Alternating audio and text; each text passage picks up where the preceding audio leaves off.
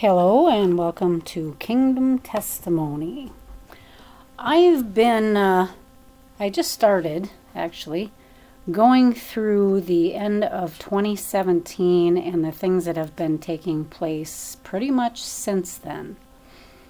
2018 was most notable, but that's because it was so brand new, all the things that were happening. And I don't know now if I'm just kind of like, oh yeah, well, that happened again.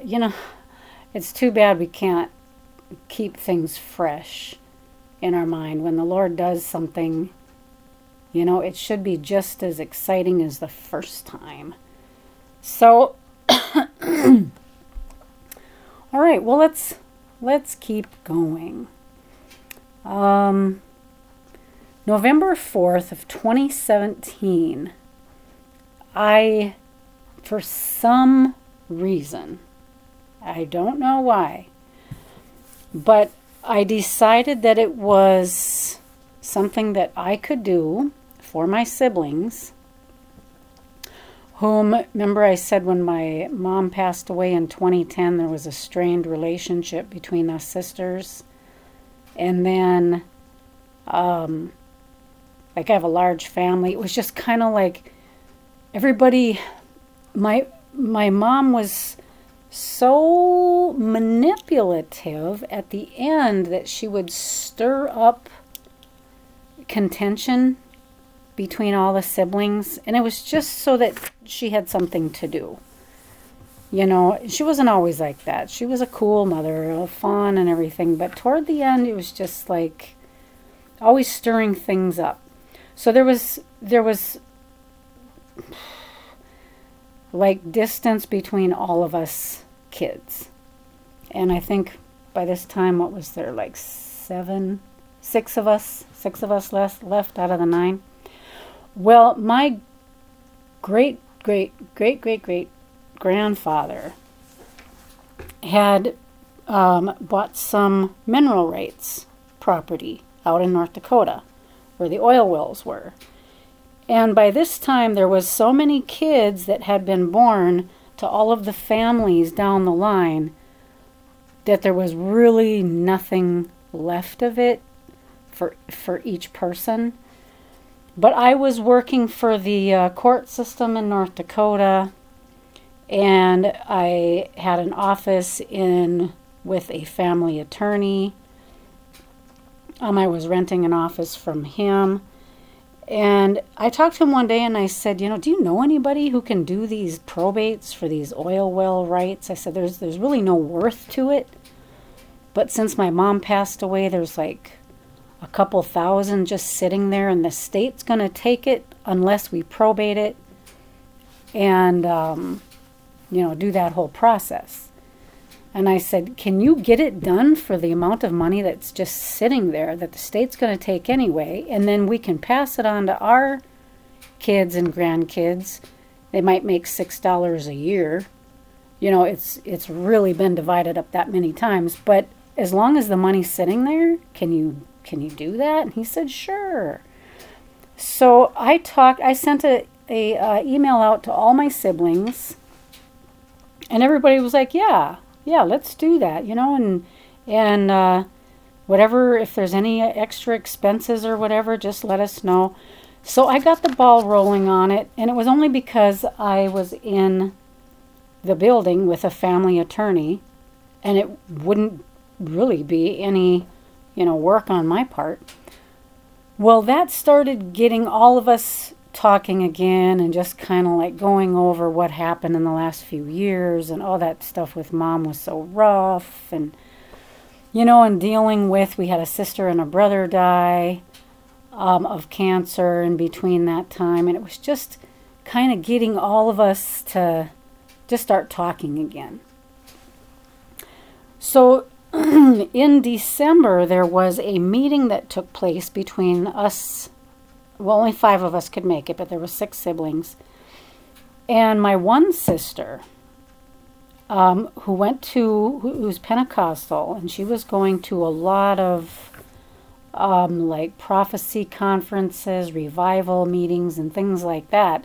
Now, I was with my second husband at the time, and remember, I think I said that I was going to a Lutheran church, and it was everything he could do to stay awake in there. And myself, I'm like, okay, I am not going to fall asleep in church.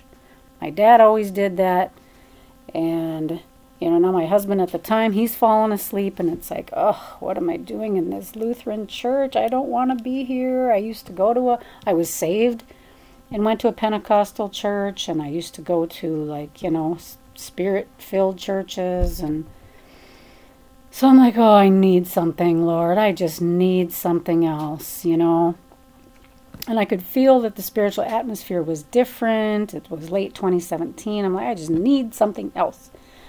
So my one sister who lived in Minneapolis and was doing all the Pentecostal stuff, she's like, why don't you come down in January? I'm going to a prophecy conference for the weekend. I said, that is just what I need. I need to be revived. And so we made plans to do that. So going through now my notes here, I noted in November, this is the last call. And I'm not sure, because the song, I Hear You Calling in the Night, it's a very Lutheran song. It's actually a Catholic song. And I'm not knocking any religions. I'm just saying you only hear that song in the Catholic and Lutheran churches. To me, anyway. I don't know why. The Lord took me through a bunch of different denominations. And that's why I'm not knocking them, because... okay.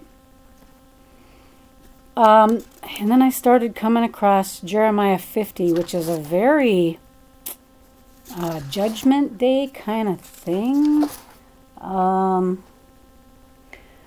So let's see. And then I make a note about the Sutherland, Texas massacre. And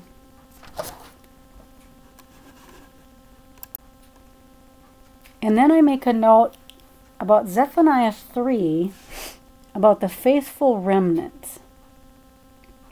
Now, at this point, I'm not thinking that we're, approaching the very last days, but it's kind of been like gnawing at me. And I was telling my husband that we need to start preparing. We need to have a place just in case something happens where, we can maybe prepare to survive if there's an off-grid situation or an economy crashes. Because, that's kind of been going through, And then I note Isaiah 30:15, in returning and rest you shall be saved, in quietness and confidence shall be your strength. And that's a verse that he's always been showing to me. And then I note Psalm 91, which is, of course, within the last couple of years, been the big one for everybody. He who dwells in the secret place of the Most High shall abide under the shadow of the Almighty. I will say of the Lord, He is my refuge and my fortress, my God, in Him I will trust. Surely He shall deliver you from the snare of the fowler and from the perilous pestilence. You shall not be afraid of the terror by night, pestilence, nor of the pestilence. 1,000 may fall at your side, 10,000 at your right hand. It's a very, very last days psalm. Okay.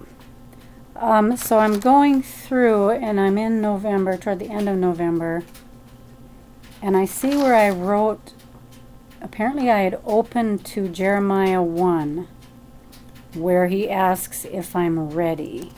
And whenever the Lord would ask that, it means there was something coming. And now into December, I notice that I'm basically working and wondering about my classes with the Christian counseling. I did make a list of things that have to happen before I can go into the next phase of life with that.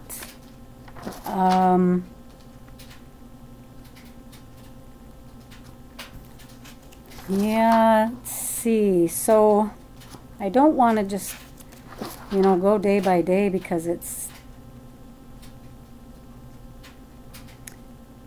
that would be boring. So December 11th, we had the meeting with the family. And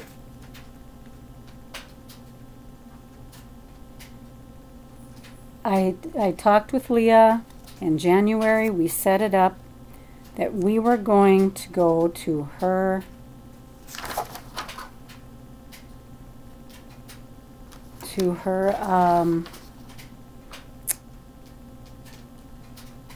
church with her pastor. We were going to go to the Revival Center, and then we were going to go to the prophecy conference, which was all weekend long. One thing she said to me was, "Run with me, sister, and we shall be blessed." I wrote that down and I never forgot it because it was like, I need to run. I need to run. So she was kind of showing me the stuff that she, was looking into. She was giving me names to check out, and it was people that, some of them I had heard of, like Catherine Kuhlman. Others I hadn't heard of, like Derek Prince. And so she was sending me links of things to check out. And at this point, I had canceled my lease, or my lease ran out, with the attorney, but he still agreed to help me out. And so I was spending more time at home. I had set up a home office, and I would I'd work on my caseload during the day. And then at lunch, I would start looking up some of these links of people, and it was like, wow, these people are doing like miraculous things. That's so cool. Catherine Kuhlman, of course, had already passed away. But it was stuff that I had missed because I had stopped going to the Pentecostal church I was attending. Oh man, like 30 years prior. So in the past 30 years, it's like, where have I been? I mean, I was in and out of different types of Christian churches, and some spirit-filled, and others I was hoping would be. But it was like, where have I been with all of the Spirit moving, among the people? So I was just watching all of this stuff on YouTube, and it's like, wow. And Kevin started to notice a difference in me, and he didn't really know what to think of it. And I was like, no, this is good. The Lord is active and he's doing things. And so December 15th, I had a vision. I actually had two visions. The first one, I was standing on the edge of a bottomless canyon or a cliff. I was about to go over. I was about to start flailing my arms. But I had been having the thought that if I fell with no supporting bottom, he would carry me on wings of eagles. And then thinking last night how far apart me and my sister had grown, and how we are a little fearful of another chasm between us. And I pictured the Lord holding my hand and my sister's hand, bridging the gap, and us joking about who's on his right, or who, righteous right hand, gets to hold his right hand.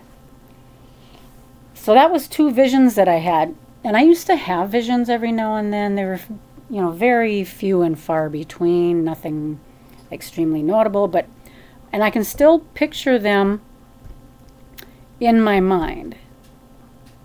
The one especially about the chasm, where I was about to go over. And so it was interesting that I would have like two visions, And when I say visions, it's not like I was taken anywhere, or, that I have a really active imagination, because I don't. I can't close my eyes and actually picture anything. When I'm falling asleep, I don't see things like a lot of people do. They fall asleep and all of a sudden they start seeing things when they're like going to sleep or whatever. That's not me. So I thought that was interesting. It's like, yeah, I would really like to have visions again, and dreams. Like some of the older ones I've had, I would jot these down, and let me see. These are some of the old ones. So let me just give you an idea.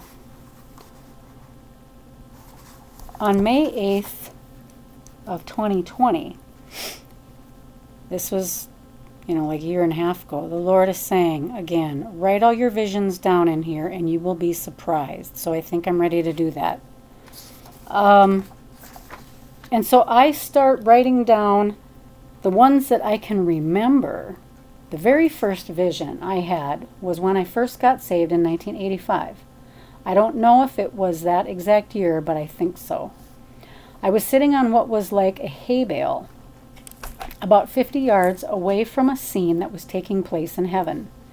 Jesus was there in white, and he was handing out assignments or answers to prayer to angels. The angels were gathered in this garden place, talking among themselves.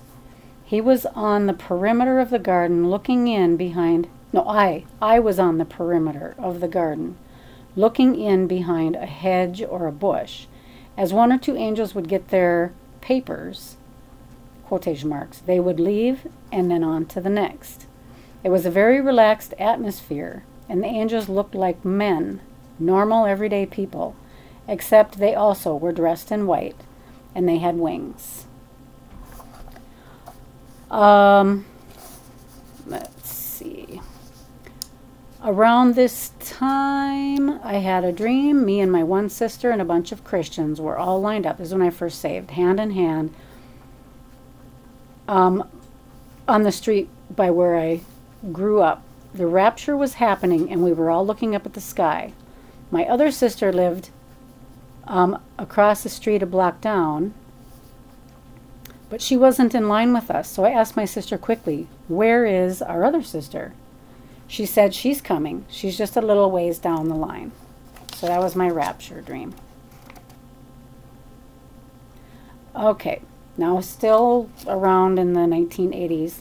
My next vision was not too long after when I was praying and I saw the outline of Jesus' head and his face. But what stuck out the most were his very big eyes of fire. Then, not too long after that, I had a feeling of hell.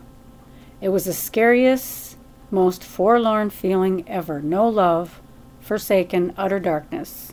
The Lord let me feel it, then drew me out. It was so scary and sad. I can still remember that. And that was almost 40 years ago. I can still remember that. It was the most awful thing.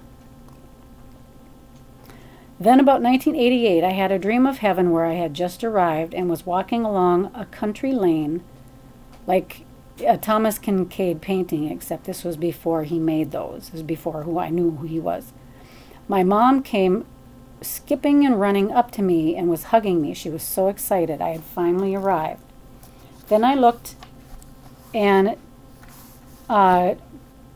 Christine, my other sister, who passed away in 2015, and my brother Kevin, who had passed away in 1996, I believe, were there too.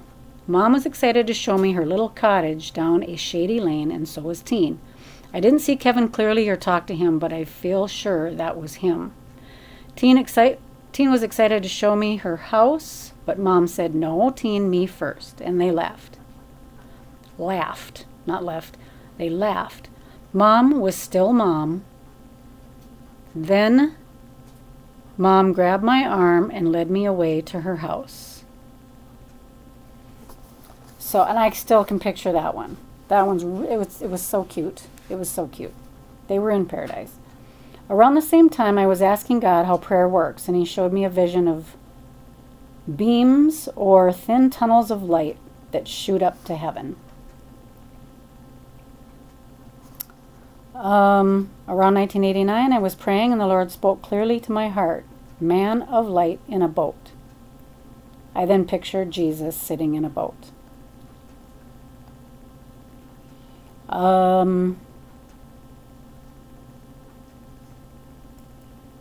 Some of these I'm kind of going to skip because they're not good toward some persons. And the one turned out to be very true about my first husband, but I'm not going to say what it is.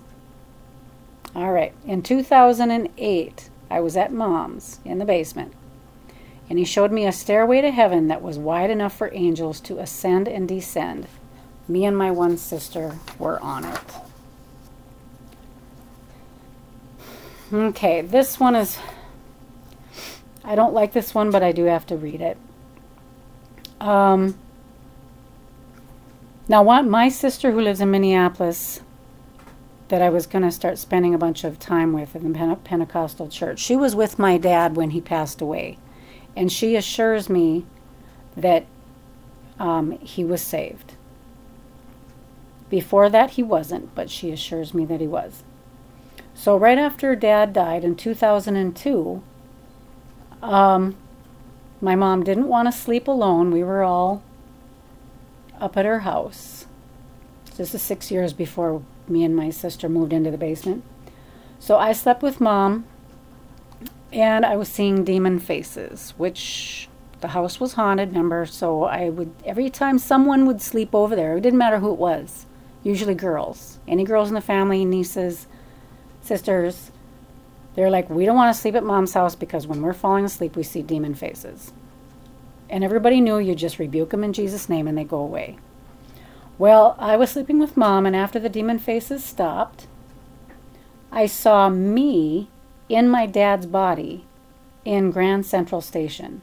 And he was looking, now this is me looking through his eyes, at the two doorways and standing by a marble column. I've never been there, but I've seen pictures. Watching a lot of people streaming through the station. On the right was a single file of people dressed in white, not looking around, just heading straight through the one glowing single white exit door. So there was white, bright light on the other side of this door, but it was like frosted glass. Where Dad was standing was on the left side, and he was watching all of this take place. There was an unsettled crowd looking around and heading uncertainly toward the two double doors to the left.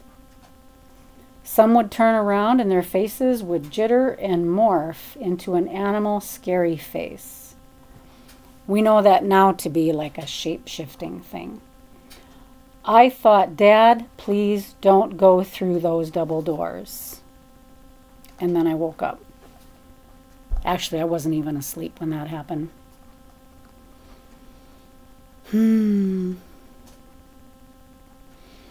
All right. In 2014, I was up in Minnesota. I was remarried. This is my second husband. I had quit the job with the government, and I started digging into 18th and 19th century Christian notable people, either Christian authors like Andrew Murray or like Jonathan Edwards, who wrote that famous sermon, Sinners in the Hands of an Angry God or something like that. I would look it up. Jonathan Edwards. I think it's Sinners in the Hands of an Angry God. He had so many people weeping and repenting with that sermon. Okay, so I was reading all kinds of people like that. Moody, Spurgeon, all those guys. I took a break. I had set up an office in the basement of this house. And then I came upstairs. I took a break, and I was just like I had been at it all day. And it was so fascinating to me, but I was so tired. So I lay down on the couch, and I was going to take a nap. When I lay down and shut my eyes, I did not fall asleep.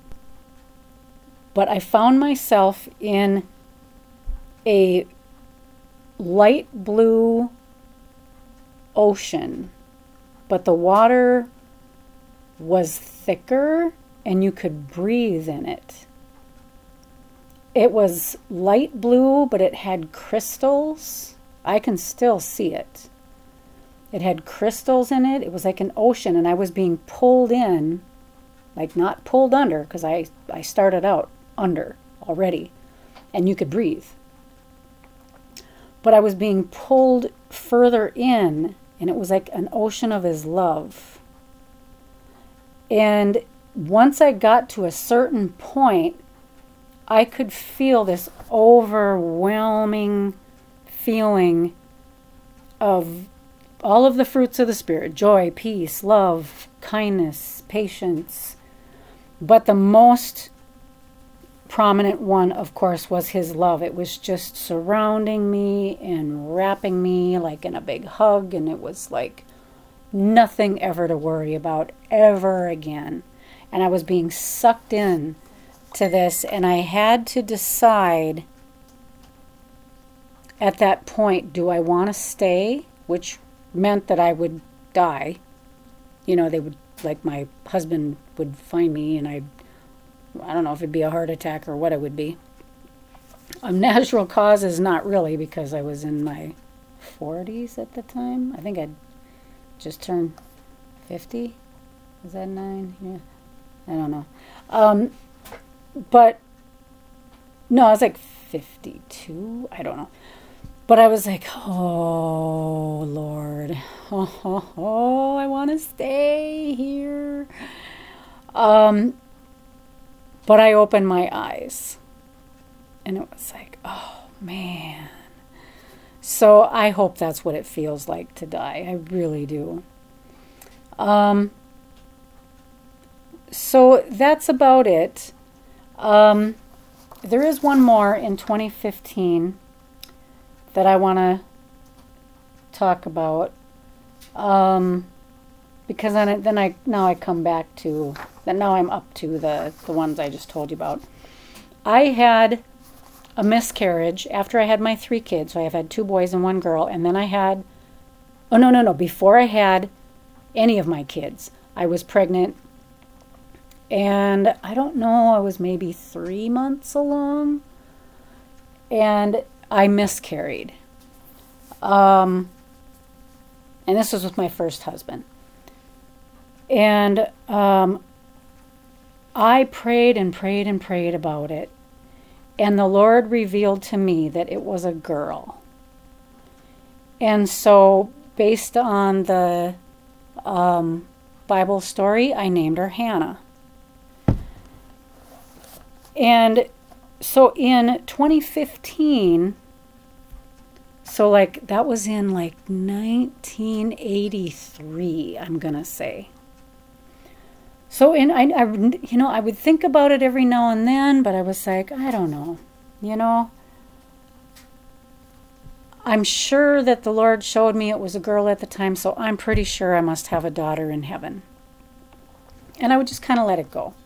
So in 2015, I was driving back from the lake, and my husband then, he was driving his mom back from the lake, and I had to come back at a separate time, or I had to come down at a separate time because I had to work. So anyway, we were in 2 different cars.